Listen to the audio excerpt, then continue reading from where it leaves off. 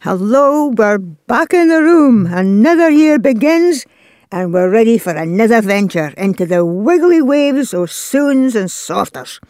Not to be confused with wiggly sorters and wavy soons.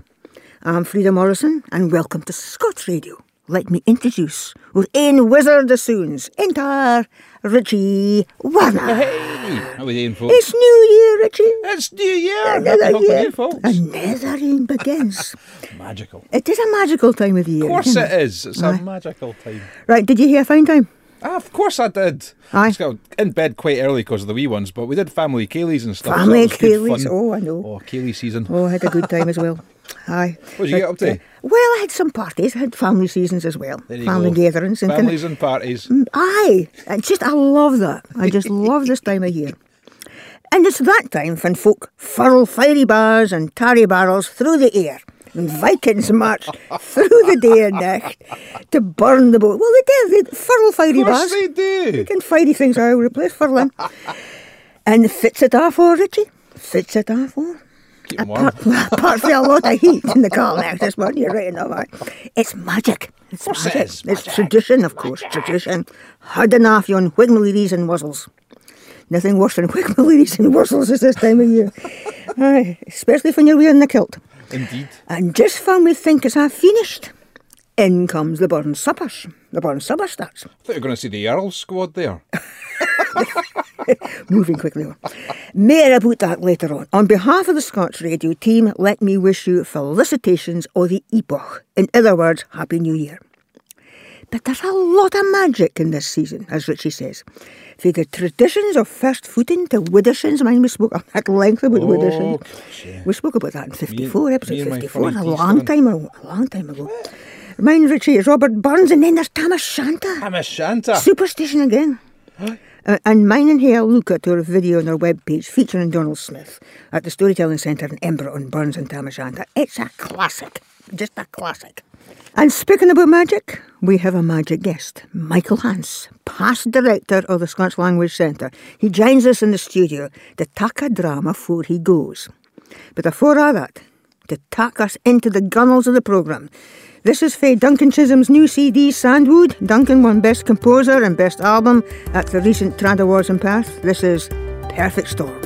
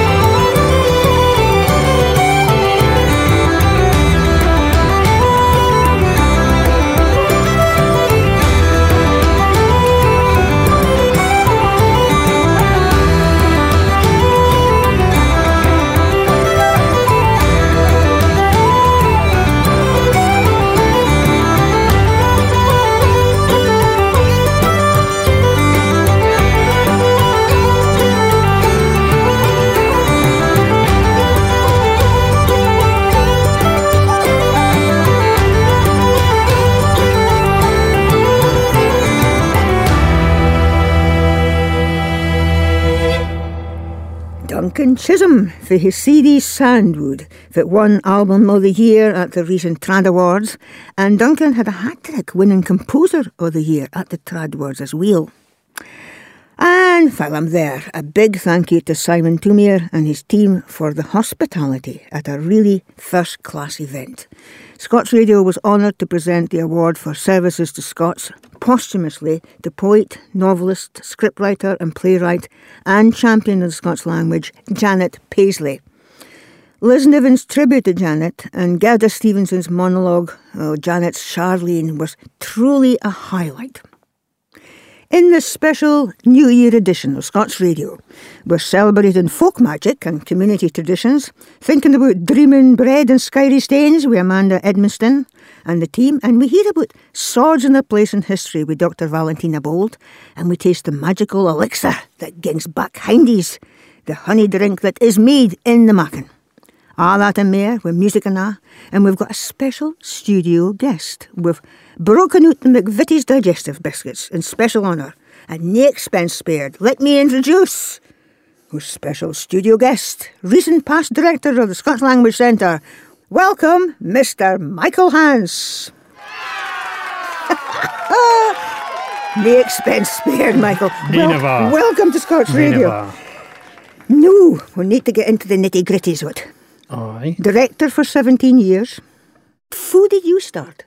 I suppose I was interested in language and listening to folk, and when I was a bairn, I was interested in the way folk spoke, and I was interested in what folk were saying and their accents and the language they used and all that kind of stuff. And I think for me, it's just been a lifelong kind of passion. And my mother was a Shetlander, you see. Well, she still is. She's alive. And but we grew up in Aberdeen. So there was this different voices that folk could hear, because my mother spoke Shetland on the phone to our folk.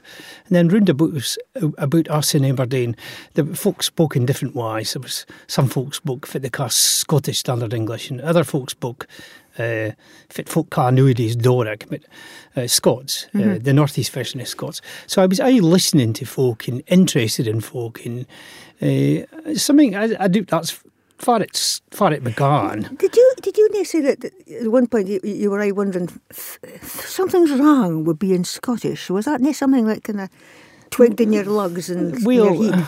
I think interested me was the notion that there was something about Scottishness in all its different forms that was somehow or other wrong. And this forms of Scottishness, whoever they exhibited themselves, whether it was in language or any other kind of form, somehow or other had to be corrected. And you'll ken as well as I do that fun in the old days, I think it still happens, bairns was told at school need to speak in a certain way. And all this kind of thing interested me. The idea that there's wrong things and right things, and sometimes you can't exactly tell why that thing has been designated as right and wrong.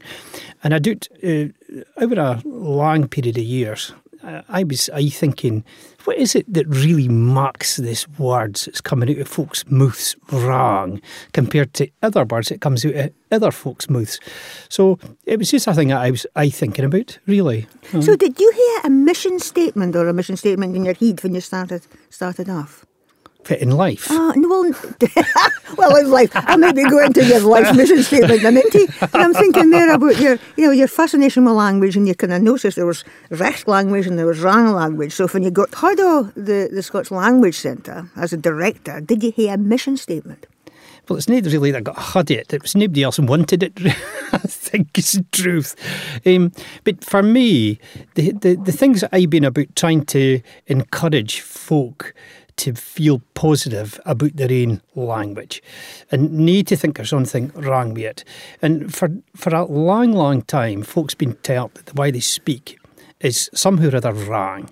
And my feeling is that our job at the centre was to present an alternative vision of what that language actually is and what it constitutes and who it connects to a centuries-old culture. So I do. That's what you'd call a mission statement. I'm not really a mission statement kind of guy, to be honest. But that was the thinking. It was about changing folks' views about something that they owned. So changing them from thinking this is something that needs corrected to something that needs celebrated. So were you trying to show through example, or maybe creating conditions for examples could be heard and maybe seen or used? Aye, well, I do. The main thing for me is to get to the stage where folk feel differently about the language that's coming out of their mouths. What you have to do is somehow or other contextualise the language. So I was thinking about what is it that prevents people seeing this thing positively or thinking about it positively, and I tried to think about who we could mark differences to the way folk thought about their own language. So it's making folk aware of their language. Well, precisely. And I think the main thing for me has been about linguistic self-consciousness. And that kind of sounds a bit complicated, but it's not really. It's really about thinking this is the language and the words and whatever that come out of my mouth. And fit I can't. Fit is it this thing? This thing, the Scots language. The Scots language, aye. So for me, it was about trying to make folk aware of the existence of something that they owned themselves, that they kent about, that they were the experts in, but didn't have a name for a lot of the time. I mean, folk do have names for it in different bits of Scotland, but in certain bits of Scotland, folk didn't even ken fit this thing's card. They've no name for the stuff that comes out, or the name that they call it is something maybe pejorative. Sometimes they'll call it slang or broken English or bad English or something like this. So what I wanted to do was to think about how do you make folk feel positive about this thing, and how do you get them to get a name that's positive. Michael, Grant, let's break a wee minty there for some more music. Right, this is a group that was really very, very popular at the recent Trad Awards. This is Canaris Quintet with their new album, Free One.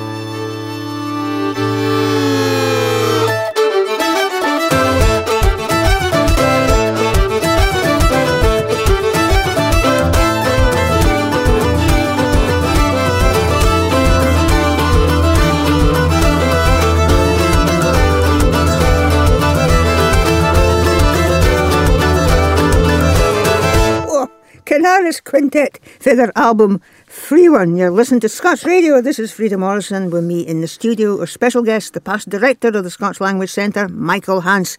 That fairly gets rid of the wuzzles and whigmy-learies, Michael, that you. Right, you've been director for 17 years. And what would you say was the biggest turn in the road in regards to the centre? Well, I suppose the biggest turn in the road was discovering or deciding that the best way to going forward was to move from thinking about the centre as providing physical resources to building a centre online. And I think that changed everything. Before that, we were struggling to think about, well, what can we do with whatever the wee bit money we had would provide. And then we came to a decision. It was nearly a Damascene thing. I mean, it's just obvious to anybody it was looking at what was happening in the world that there really wasn't any other place to go but online. And so what we did was we changed from being a physical centre to an online centre. So it became changed everything. More modern, more kind of 21st century, 20th century into 21st century. But well, it appeals to folk. What you could do was the money was that small that there was really nothing you could do offline with the money other than just exist as a little wee office. And that same money could make a huge difference online because the number of folk you could reach was massive compared to nae being online. And so we just I thought that the most important thing the centre can do is talk to the community as Scots speakers. There's no point in being a centre for the Scots language if you didn't speak to Scots speakers themselves. You see, I love the idea of subliminals in your website. You've got a lot of stuff on the website, a lot of different variations of poetry to philosophies and stuff. And you've got conversations with folk on the website as well. Everything's in there. But you kind of get a feeling that there's a kind of feeling that there's a respect and a dignity being gained to the Scots language without actually Dunton folk in the Heed saying this is what we're doing. Well, what's the point in Dunton folk in the Heed in any circumstances? Well, I mean, I can think of 2 or 3 folk I'd like to dunt in the Heed, but I'll not say far they are. But generally speaking, it isn't a good approach to life, Dunton folk in the Heed. And I think the best way to speak about Scots is to speak in Scots, and particularly to speak. I think there's been a lot of emphasis over the years on writing for a whole range of reasons, and most of them quite respectable, sensible reasons. But from our perspective, what we wanted to do was to do more about speaking, so that when folk came to the website, they would be able to hear voices that they recognised. So that when the question arises, what is this Scots language, or what's Scots, or what is the Scots language, or whatever folk are asking, when they come to our site, they can hear it. And I think it's the best way to answer the question. Well, if you want to ken what this thing is, listen to these folks speaking, and then you'll ken what it is we're talking about. And I think for me, this revelation about hearing a lot of speech came from listening to some programme on the radio about Romansh language, which is a minority language spoken in eastern Switzerland. And after I was listening to this programme, I was thinking, I'd like to hear this language, because I didn't really ken what it sounded like. So I went onto the internet and Googled Romansh. And I went to some Romansh language organisations, and there was nae Romansh. I mean, there was written Romansh, but you couldn't hear anybody speak.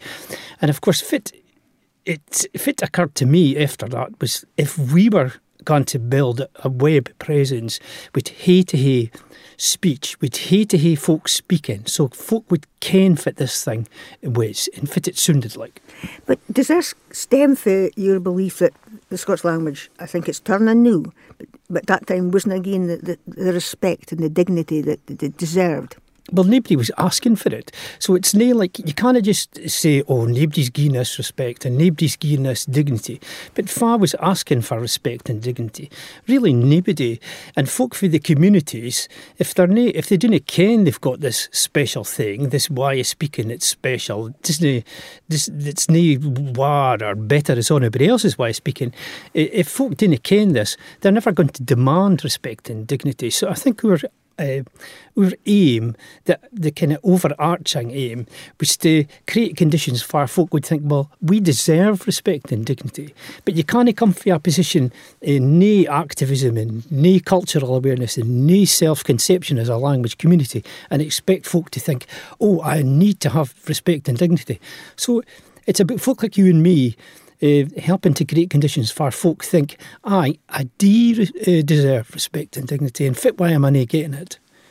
I mind you telling me that, sometimes you think that castles and big houses and wilderness areas are getting more recognition and more respect and dignity than the Scots language. But that's, without the Scots language, it doesn't mean an awful lot, does it? Well, no, really. And excuse me, I think the problem, I don't think there's something wrong with castles and rare flowers and fitiver getting funded, but folk think about heritage as these inanimate, a flower isn't inanimate, of course, but they think about heritage as something that's fixed. It doesn't move. It doesn't really hate on life. It's kind of stuck in a time. But the thing about Scots is a living culture. The language is spoken every day of the week by thousands, hundreds of thousands of folk in Scotland, and it doesn't have the same level of support as maybe castles and fancy houses or whatever. And so for me, it's about trying to make folk aware that this thing is important and deserves to be supported. And you want to hear folk speaking it, real folk speaking. Well, see, for me, I've never really ever, it's a terrible admission to make, but if I try to kind of hide it in a way, but I'm not really interested in Scots language writing, so I'm more interested in Scots language speaking. And my own interest in Scots comes from speaking, comes from listening and hearing folk speak. And the speech, to me, is the most interesting and important aspect of it. And I ken a lot of folk like writing, and I ken the cultural institutions like to back writers and whatever. But for me, there has to be more speaking, and there has to be more emphasis on speaking when folk are thinking about developing positions on Scots and Scots language policy. Right, this is Iona Fife. Now, Iona was voted Scots Singer of the Year at the Trad Awards in Perth, and she's going to be singing a bothy ballad, Sleepy Tune. I ken you like to hear Iona speaking. She's been promoting the language a lot in her tours. So Iona Fife and Sleepy Tune, and congratulations to Iona on her award, Scots Singer of the Year at the Trads. It happened at last Whitsunday, I tired on my place, and I get up to inch to fee my fortune for to chase, and sing adity haddy and sing addy and sing adity haddy and sing adity and I met in we had a Mitchell to fee we did presume he's a fair but in Kenneth and he bite and sleepy tune and sing addy and sing addy and sing addy haddy and sing addy and if you and I agree says you'll hear the fairest play but I never bid my servants work I've been 10 years a day and sing addy haddy and sing addy and sing addy haddy and sing addy and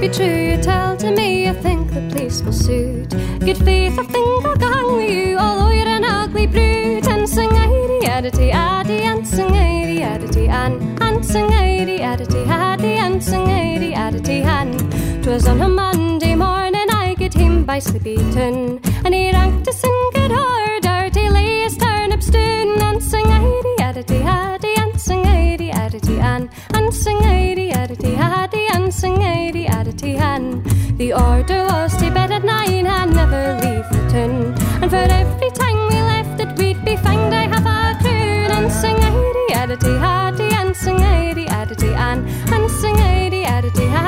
sing addy and we never heeded Adam at how we took the pass, sometimes to buy tobacco and sometimes to see will lass and sing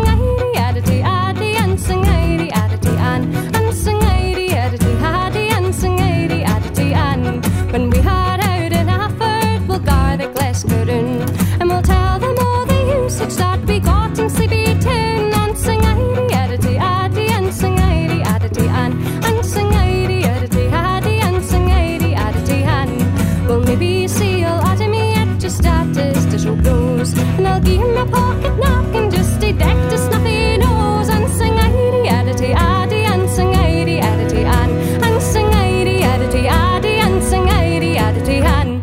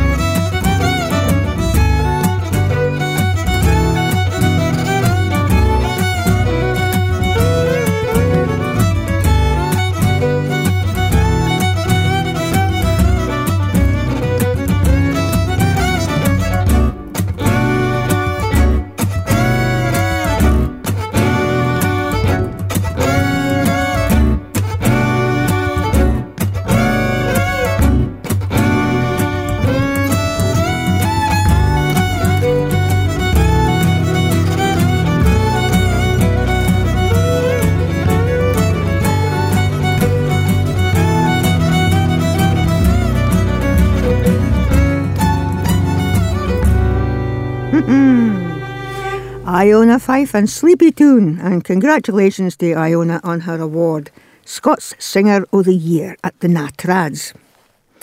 Now, and continuing the magic theme we mentioned earlier, I had the delight and pleasure of being invited to join the gathering at the Storytelling Centre in Embra a couple of Saturdays ago to take part in a celebration of Scottish folk magic and community traditions. It was called Dreamin' Bread and Skyrey Stains, and it was a magical day, Aaron. Richie, you would have loved this day. That sounds incredible. There was a lot of speaking about food. We like speaking about food. Bit of food too. Good. And Dreamin' Bread, heard about this? What's that then? Well, what I can find out is it's traditionally bread, like shortbread, used in Scottish weddings. It was broken over the head of the bride. Really? So I didn't know if it was kind of clapped on her skull. I can't there was something missing for me and Louisa's like ceremony, you know. Did I start bragging biscuits with Louisa's head? Really? Aye. But Was there still time? That's for this. No. And Skyrey Stains. What's that then? And before you ask, you didn't eat the Skyrey Stains. Oh no. It's magical stains. Is it actually stains? It's stains. Right. Okay, magical stains. Okay, just accept it. Magical stains. A magical stain. The organisers were Scott Richardson Reid and Amanda Edmiston, and supported by Folklore Thursday. It was a packed house and a packed agenda with the morning presentations. So we drew breath at half day, and I got the chance to speak to Amanda about what was on the agenda for the rest of the day. Well, more stories. I've just been listening to Jess Smith talking about the Tinker's Heart and her childhood on the road. We've had Claire Hewitt sharing a beautiful, beautiful story, and we've got Dr. Valentina Bold, who's talking about swords and protective iron. Stories of the swords. Yeah, I'm going to catch up with Valentina. Oh, I would. She's fabulous. Am I always looking for relevance, and what's the relevance of this? What do you think is going to be the lasting legacy of a day like this?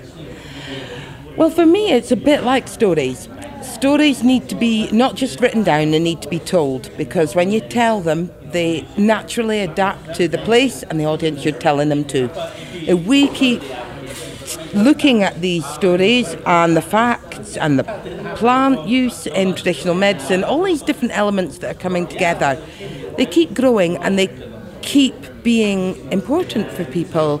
We need to use them and connect with them and not lose them, because they're our connection to the places we live in, our ancestors, and taking it forward. For me, part of the joy of today is seeing the happiness on everyone's face, how many people have been coming up and wanting to talk to me about it and saying how important they think it is and how much we need this grounding, well-loved, well-kent traditions to keep going, especially in today's world, I think. Well, we just had a lovely introduction to the magic wells, or the sacred wells, and we've just been going through a lovely session on the making and the history and the relevance of mead. I know. And we had a wee sample of mead. Oh, did you have a wee sample of mead? I missed that. So now I'm looking forward to lunch. I'm looking forward to catching up with Dr. Valentina Bold. Amanda, thank you for this. It's been great. Thank you for joining us, Frida. It's lovely to see you again. Amanda Edmiston, co-organiser of the Dreamin' Bread and Skyrey Stains Day. Well, as you heard there, I was looking forward to catching up with Dr. Valentina Bold and hearing her presentation entitled For God's Sake Protect Me, the Mythology of Swords. Now, Valentina is Principal Knowledge Exchange Fellow, Strathclyde University, and Senior Lecturer in English Studies at the University of Stirling. So after the session, I had the chance to take some time with Valentina and ask what was the importance of swords in Scottish culture. Well, it's a good question because I think swords are very present in Scottish culture traditionally. So there are ballad mentions of swords, there are myths about swords. Ossian had a very famous sword that was forged in a magical smithy by four-armed smiths.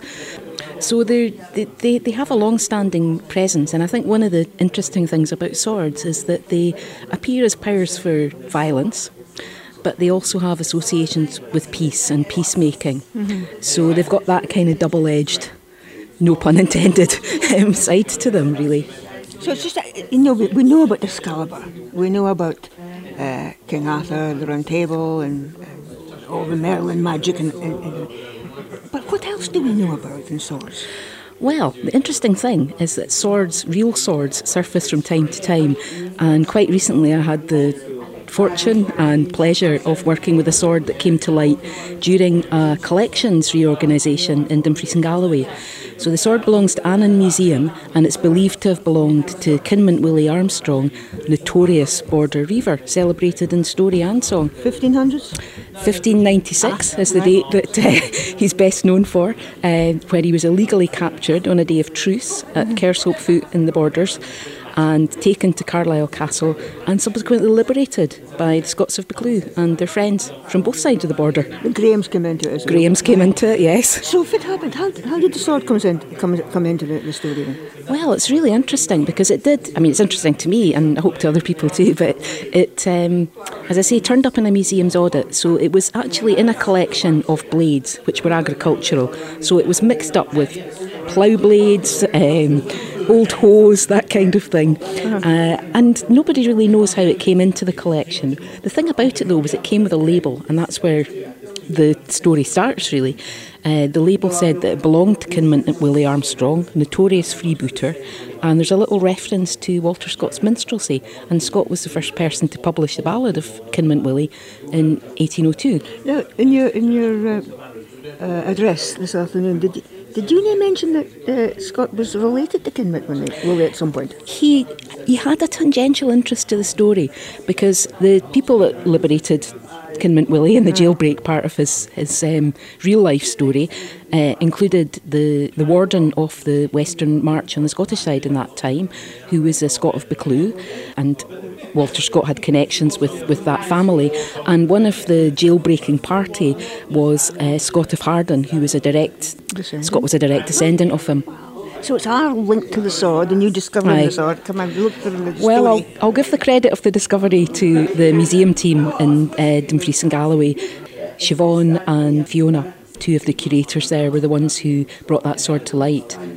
So describe the sword, just before we go into your interest where it started. It doesn't actually look like very much. It's about 1 metre, 3 foot long, rusty metal. It doesn't have a hilt on it. It really doesn't look like much at all when you see it. Well, we're getting more accustomed to swords and fests with swords because we've just had the film The Outlaw King. Yeah. How does it compare with Robert the Bruce's sword?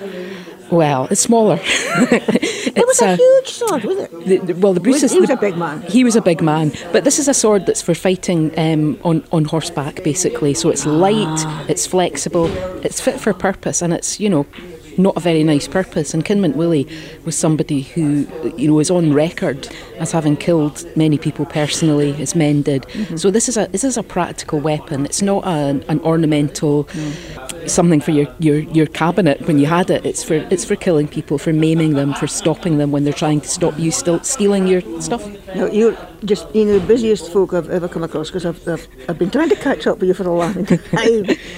One last question, because the next session's about to start, but thanks for this, Valentina. But how did your interest in swords begin? Well, my interest in swords began with Kinmont Willie's sword. Just being able to touch that, to have that actual connection to the 16th century, to have that connection to a border ballad. For me, it's a sword that comes to life because it has a story and a song attached to it. It gives you that real sense of actually touching the violent life of 16th century Scotland and getting a sense of the people who handled it. That's a sword that really has a story to tell. That's how I got interested. Okay, far can folk see it? Well, it was on exhibition last year in Dumfries and Annan, but I think, and your scoop is, that I think there are plans to put it on display permanently, and I'm going to be launching a little booklet about it at Dumfries Museum that was supported by the Society of Antiquaries of Scotland.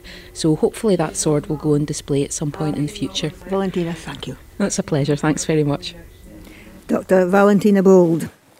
And still in swashbuckling mode, this is Arthur Johnson, Scots wa hae. Scots wa hae, we Wallace blad.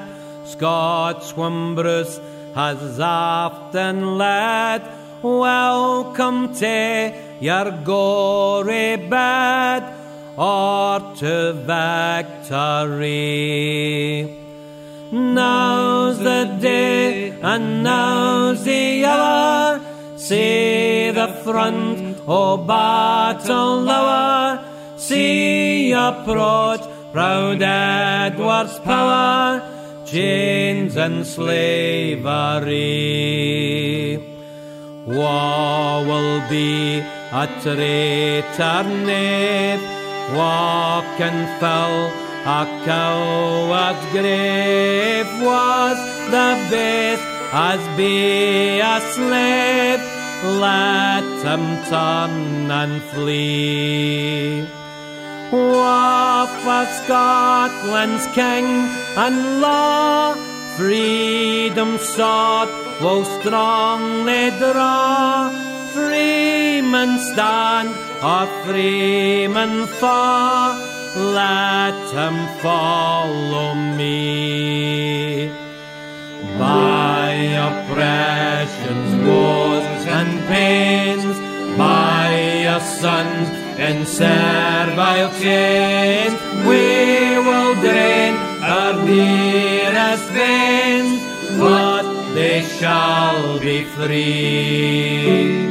Lay the proud usurpers low, tyrant fall and every foe.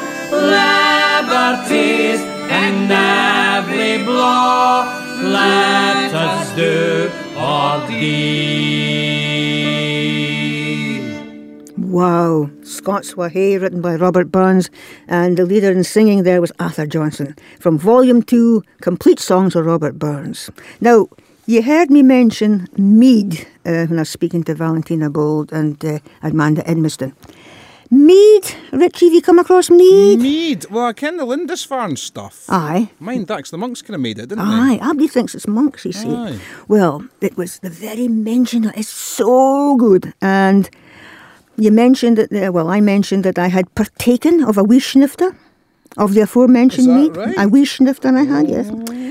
And the man that was telling us about the mead in the Mackinac and the history of this drink was called Christopher Mullen fae Rookery Craft Mead, based in Blairgowrie. Now, Chris told me more about the magical elixir. Mead is, some say it's the oldest alcoholic drink in the world. It is honey fermented into alcohol. But in terms of the oldest alcoholic drinks in the world, they were usually a mixture of cereals, of honey, of fruit, and any sugar source that people could find back then. But it goes back to then. It goes back to the Neolithic. So there's Neolithic, there's Iron, there's the So Bronze Age and then Iron Age. So this is Neolithic. So before the Bronze Age, yeah. And that's sort of the era. So we're That's going a long time. right way back, as far as we can go. A long time ago. Now, is it true that it was only the monks that made it? That's not true. I mean, that is a part of the story, and that's a really important part of the story, but it's a worldwide story, and it goes back much, much further. We've got meads being found in Scotland way back in about 4,000 years ago. So the recipe is no longer a secret, because you're making it. It's pretty basic. Honey, water, yeast. Can't get simpler than that. So how long does it keep for? I mean, can you make it, or did you have to drink it immediately? Not at all. Because certainly the way I make it, I use quite a high alcohol content in the yeast that I use. So we've got antibacterial honey, We've got a nice simple recipe with very few in anything else to go off, because it's all done with clean equipment, and I've got high alcohol content, so it preserves it. So my meads, the way I make them, tend to last forever in the bottle, and then after you've opened it, you've got a couple of years to drink it, so don't hurry. There's a lot of magic about mead, I think. Massively so. I mean, both in terms of the folklore that I've looked at and some of the archaeology that we can draw inferences from. We've got stories about the magic stick. So a stick used to stir the pot was known as the magic stick. We think possibly that was a stick that would have the yeast cells in it, so that helps to set off fermentation. There's all sorts of myth lore surrounding it: Irish, Welsh tales, Norse tales. It goes back as far as you want, and it's in every part of the world as well. We find it in the Rig Veda, which is a 4,000-year-old northern Indian set of hymns. It goes so far back. And of course there's the folklore about the bees and the connection with the bees as well, isn't it? Indeed, and the bees by both Irish and Welsh laws were considered to be part of the family. And as a good little trick, if you've got something burdening you, you can nip outside, find some bees, and you can whisper it to them. They'll keep your secret safe. And you've got to tell the queen as well. Ideally, yes. Having a little bit to do with bees myself, I've heard folks say, I've got to tell the queen about the secrets.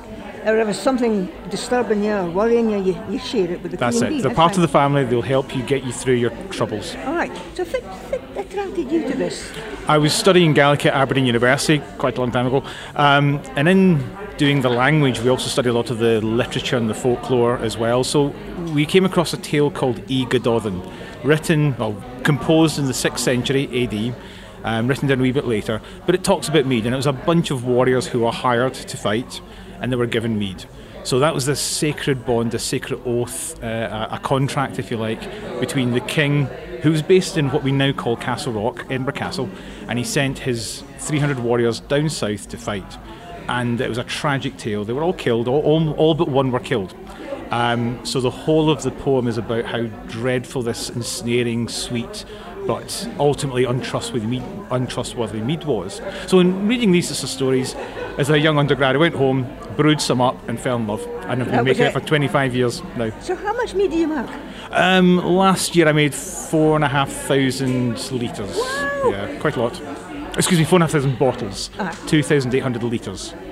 That's a lot. That's quite a lot. But I'm still tiny. I'm still one-man operation. There's me, my family help out, but there's basically me in terms of making it, and I've got a friend who helps out in the market stalls sometimes. So are you going to kind of maybe branch out into other things? Have you looked at the other products? No, not really. Do one thing and do it well, I believe.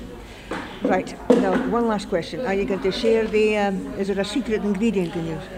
Are you laughing? There are some secrets, but I'm usually pretty open. And actually, one of the things I love to do is when I meet people in the market stalls, I do various farmers markets and events, we start talking, and all of a sudden they decide they want to make mead. More than happy to help people through it. So I've got a number of correspondents whom I assist in making their own meads, and I just love mead. Okay. Simple as that. So I like more people making mead. If folk want to get in contact with you, how do they do that? Contact me at sales@rookery.scot, or the website is www.rookery.scot. Simple as that. Get in touch. Chris, I'll do that. Thank you very much. Chris Mullen for Rookery Craft Mead, based in Blairgowrie, and it is good. I had a snifter.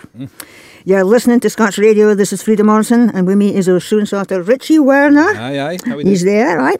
And as I mentioned earlier on, me and Richie have a studio guest. Why we did? Here with us in the special New Year episode. It is indeed special because it's Michael Hans, the new past director of the Scots Language Centre. Folk can be coming up and saying, you used to be Michael Hans, didn't you? They did that to me.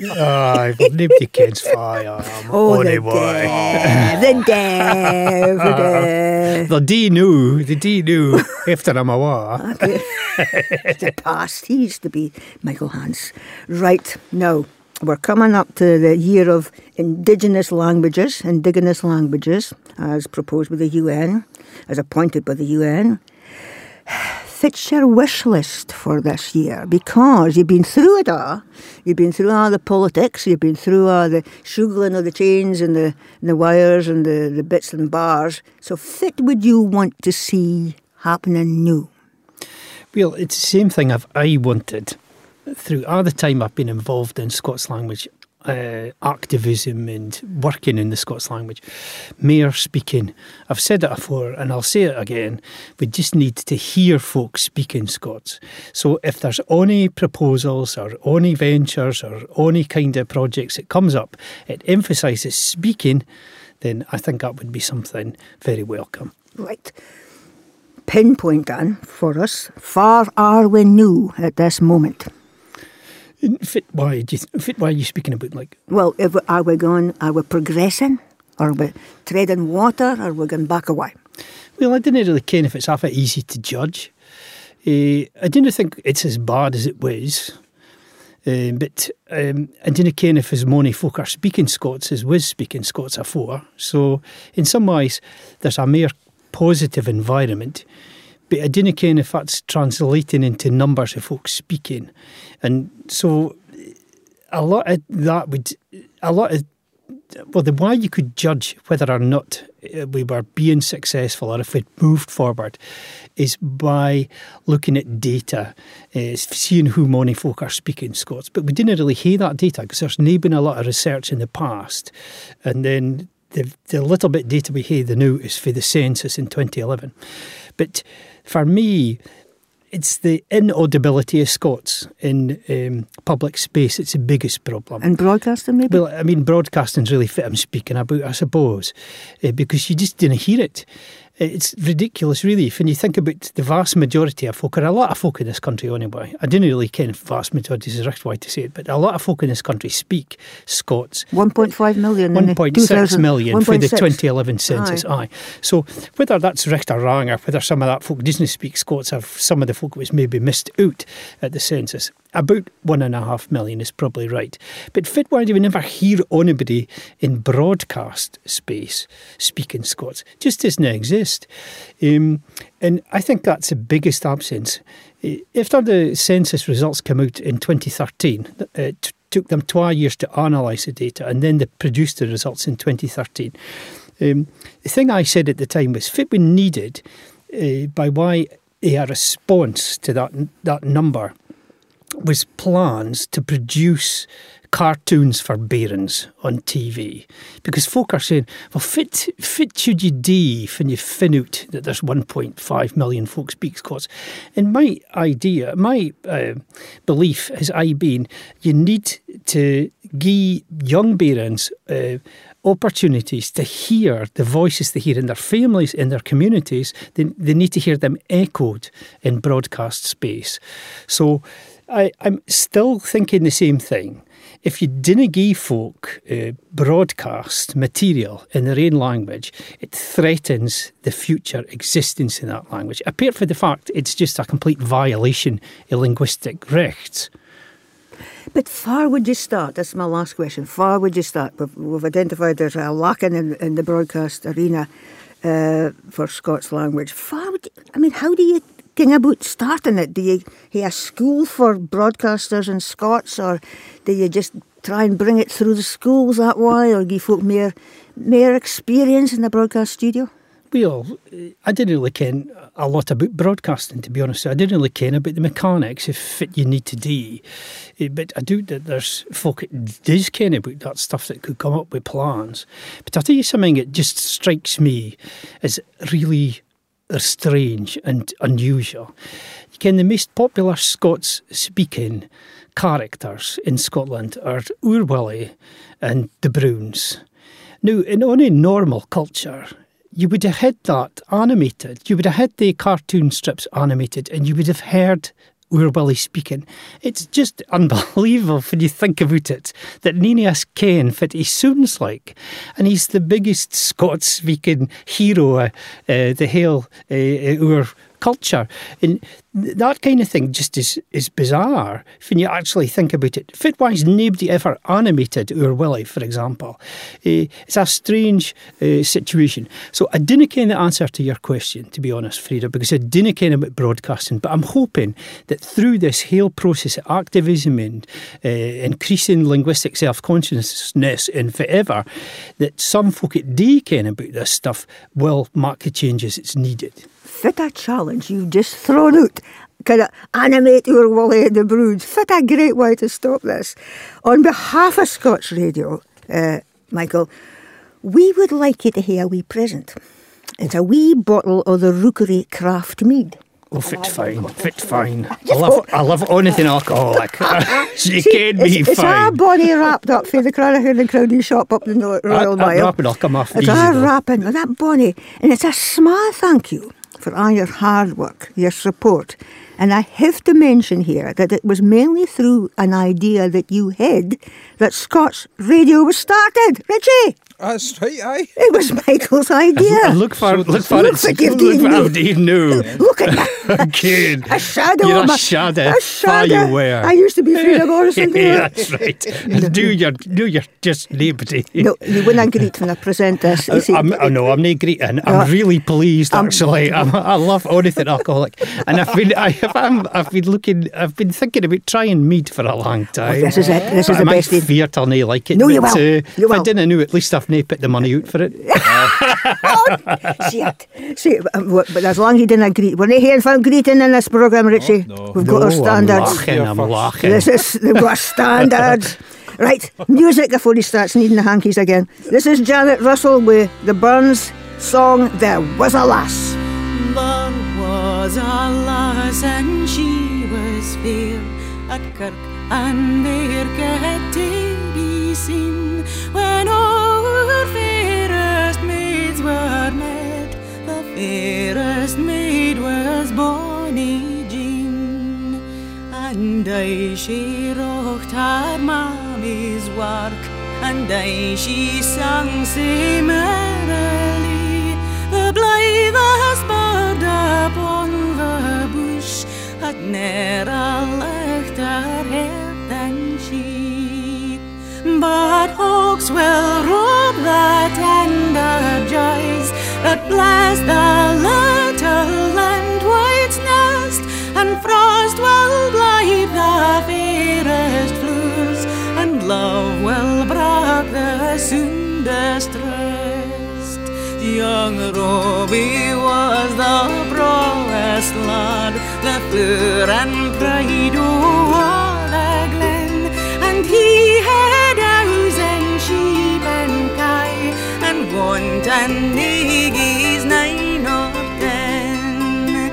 He gaed with Jeanie to the tryst, he danced with Jeanie on the down, and long ere witless Jeanie wist, her head was tent, her peace was down. As in the bosom of the stream, the moonbeam dwells a dewin, sae trembling pure was tender love within the breast of Bonnie Jean.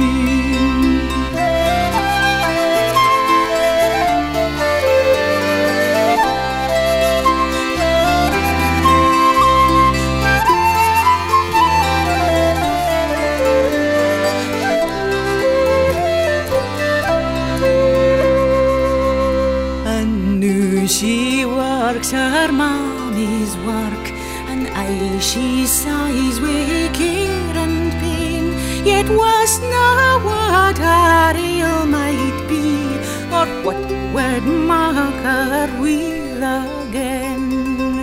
But deadna Jeanie's heart low blicht, and deadna joy blinken her e'e, as Robbie told a tale o' love, ain on the lily lea. The sun was sinking in the west, the birds sang sweet in ilka grove, his cheek to hers he fondly laid, and whispered was his tale o' love.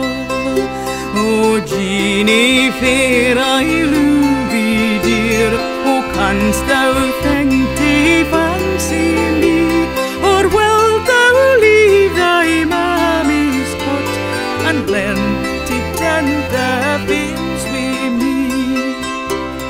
that barn or byre thou shalt not drudge, or naething else to trouble thee, but stray among the heather bells, and tend the waving corn with me. Knew what good endless Jeanie day, she had na will to say him nay. At length she blushed a sweet consent, and love was aye atween them twain.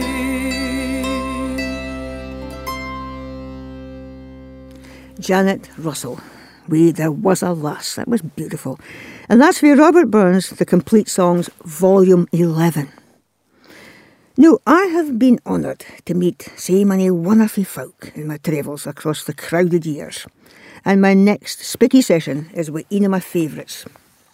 When I first saw Jane Broun, it was on a film, Teen in Australia, and Jane was addressing a Burns supper as the president of the Robert Burns World Federation. And she was stunningly good. I found out that Jane had travelled 80,000 miles as president in that year. And when I met up with Jane, she was just about to retire after 20 years as manager of the Globe Inn in Dumfries. Now, the Globe Inn was much favoured by Robert Burns in his last 9 years of life. And Jane expressed concern about the future of the inn. It's been there since 1610 and it needed special attention. Well, I'm half pleased to tell you that the Globe Inn has been bought over by the Annandale Distillery Company, owned by Teresa Church and David Thompson. And they plan to preserve the historic site. More on that in the new year. Jane Broun will be pleased to hear the news, and as a celebration, I went to revisit the Globe Inn and my session with Jane. I sit with her in the wee room, the wee house, for Burns often read out his poems to his cronies. I spent a magical while in there, with Jane telling me stories as only she can. Starting with Jane telling me how her love of Burns and I's work began. School. As a child, I entered a few competitions through the teacher, and I came last most of the times because I was singing. Didn't have the greatest voice, but I tried. So I think it was a wee bit of a show-off anyway, and just learned. I used to be a dancer, and I was happy to be on stage, and then I thought, I'll try the singing, and then the poetry came. But my dad was a Burnsian as well. So that was your influence? Yes, that was the initial influence. Now, you've gone on from there, though, and you started speaking at Burns suppers, obviously. I just started in a house somewhere and thought, I can make people laugh, and then I was very passionate about Burns, but my passions come more to the fore here at the Globe. I've been manager 20 years because the Burns House Club are here, and they have their big anniversary dinner every year, and the Halloween night and the St Andrews night, and I hear all these wonderful speakers. So it was like a sponge. I just soaked everything up and became more and more passionate. I'm not an expert by any means, I'm a great enthusiast, and I just picked everything up, and it became more and more my passion. So, we are sitting in the Globe Inn. How old is this? 1610 it was established, but Burns was here in the late 80s till he died in 1796. So I would say the last 9 years of his life he was in Dumfries. And this was what he called his house, HOWFF. It means favourite haunt, favourite place to go. So when hubbies say I'm going to the house, they know they're going to the pub. Okay, describe what we're sitting amongst here, Jane. We're sitting in what was the bar area. Now the panelling all dates back to 1780, and the poet's chair's sitting by the fire. Now the fire would have been working then, there'd be no electric light, candlelight. The waitresses would be coming through and filling up the tankards and the goblets. Loads of merriment. Burns would be sitting in that chair, and he would be reading the papers for people because they came by coach, and a lot of people couldn't read. So he was a very educated man in the area, and people would get out of their bed to see the bards in the building and come down and hear Burns and his news and his stories, and he'd make people laugh. His laughter would be brilliant. Sitting in that very chair behind you now. And if you sit in it, you have to recite a wee bit of Burns. If not, you've got to buy everybody in the pub a drink. I ken the very poem. We'll leave that to Laurenti. Right, describe what we're just looking at in front Well, of as I here. say, the panelling here all dates back to that time. We've got memorabilia now, we've got lovely pictures.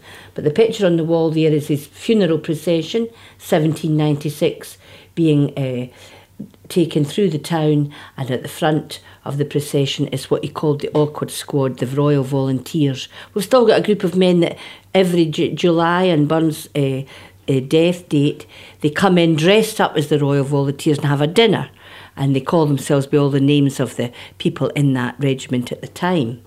And then we have above me here a picture of his funeral in 1896, and that would be the centenary. And in 1996 with the bicentenary, which was much more modern because it was a modern day thing, but the kids were involved, there was torchlight processions. It was a wonderful weekend. So a date for your diary, everyone, is 2096 to come back for the tricentenary. Imagine if I do that, BJ. I would love to be there, but I think modern medicine will not be that well advanced by then. Can. But you can just, it is the atmosphere in here. Oh, it's wonderful. People just feel it. We do private dinners in here, out like a wee table of 12 and table service, silver service, and you just feel as if Burns is with you, because the atmosphere in the dinner is just electric and people love it. And they thoroughly enjoy a wee dinner in here. When we were in the other day, you were doing high teas. You do a lot of high teas. And there were some ladies in for high teas. Yes, they were from a church guild in Lark Hall.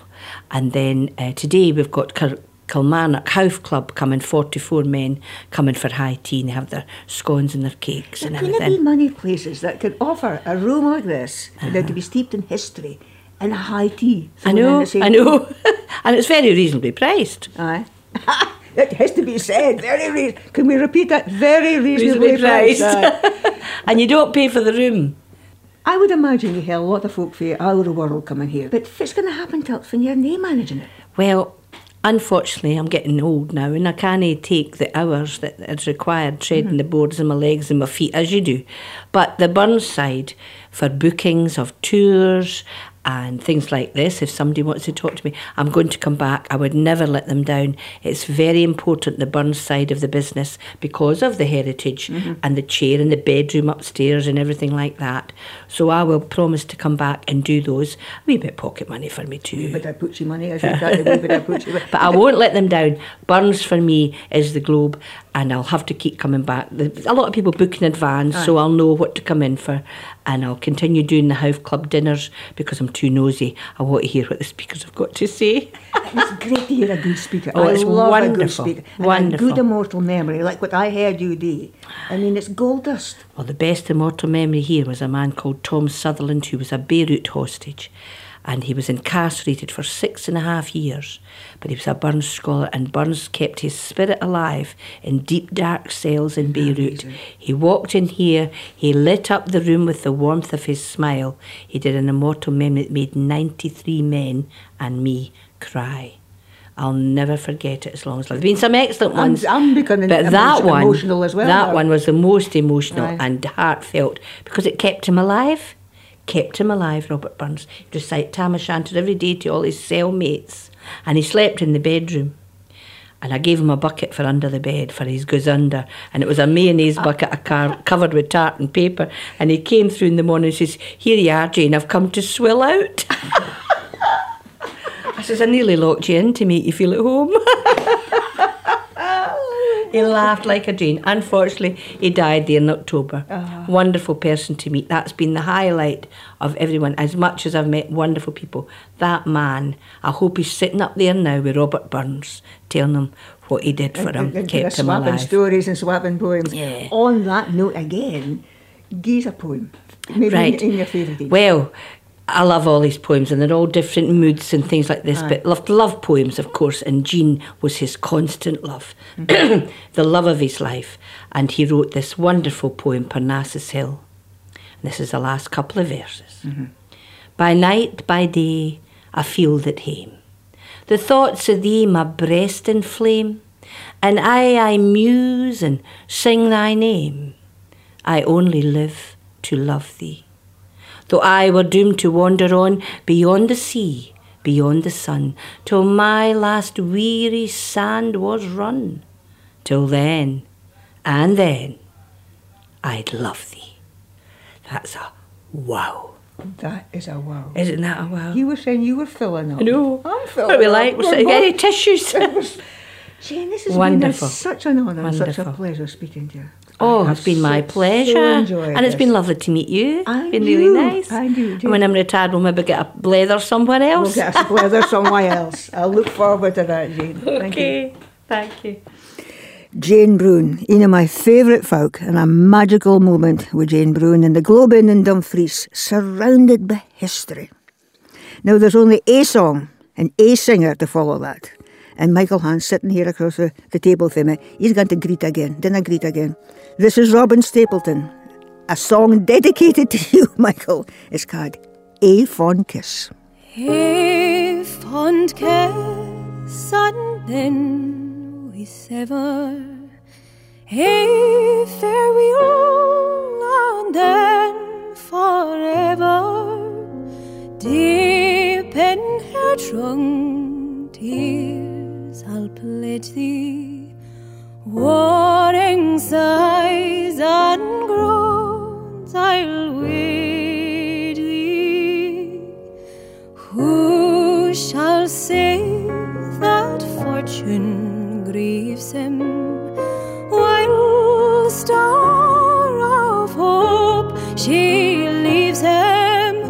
Many cheerful twinkle lights me, dark despair around benights me. I'll ne'er blame my partial fancy, neither could resist my Nancy, but to see her was to love her, love but her and love forever.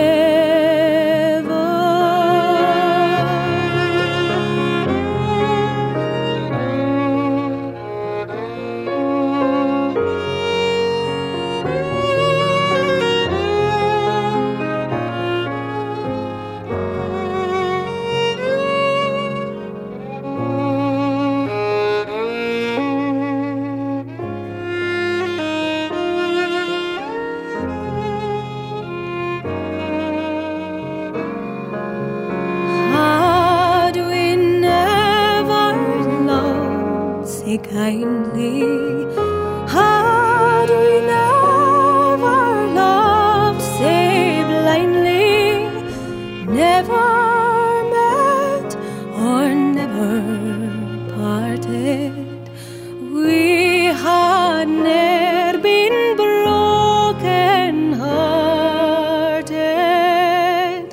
Fare thee well, my first and fairest. Fare thee well, my best and dearest. Thine be ilk joy and treasure, peace, enjoyment, love and pleasure. A fond kiss and then we sever. A farewell alas forever. Deep in her drunk tears I'll pledge thee. Warring sighs and groans I'll wade thee.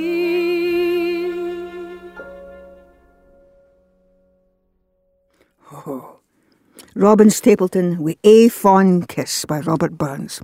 And on that note, never met or never parted. We would ne'er been broken-hearted.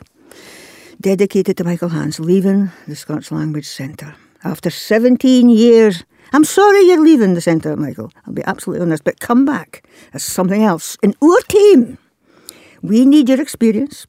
And in this year of Indigenous languages designated by the UN, can you promise to visit us throughout the year and give us your observations? I'm not letting you go, because you're the only intelligent team we can to observe things. Me and Richie, we lack the little bit of subtlety in our intelligence kind of stakes, I think. Aye, we need you. Will you promise? Aye, well, I didn't kind of forget it for me, but aye, I'll definitely be back. Great. Thank you for the invitation. We are on that note again because as you can hear, we're just pouring a little toast. Didn't make a mess of Richie's tablecloth here. That's his granny's tablecloth. He steals. He pinches it. He pinches it. Granny's table every year for this, you know. Okay, get your glasses charged. Richie's joined us as well. Isn't that a lovely sound? Okay, that's Yuri. I haven't made a mess yet. Fast now, good. Okay, right. Our toasts are coming up. Toasties. Get your toasties. Right. Are we ready? For us. Glasses charged. Here's to the new year, the new adventures, and new folk and all friends. May the wind aye be at your back. For Richie Werner, myself, Rena Morrison, and our special guest, Michael Hans, our special new member of the team. Hey! Are you ready? Good New Year! Good New Year. And Cheers. 1, 2, 3. Bye now! Oh, bye now. I didn't get enough to say that. I'll be sacked. I'll be sacked. What's he like? Can we get some of your mead? No. Are we going to You get sure some you of want his to mead? employ him? Oh, that's funny. Get some of his mead somehow. Look what I'm doing, get his mead. This is never getting opened. This is good. This is the only award I've ever had.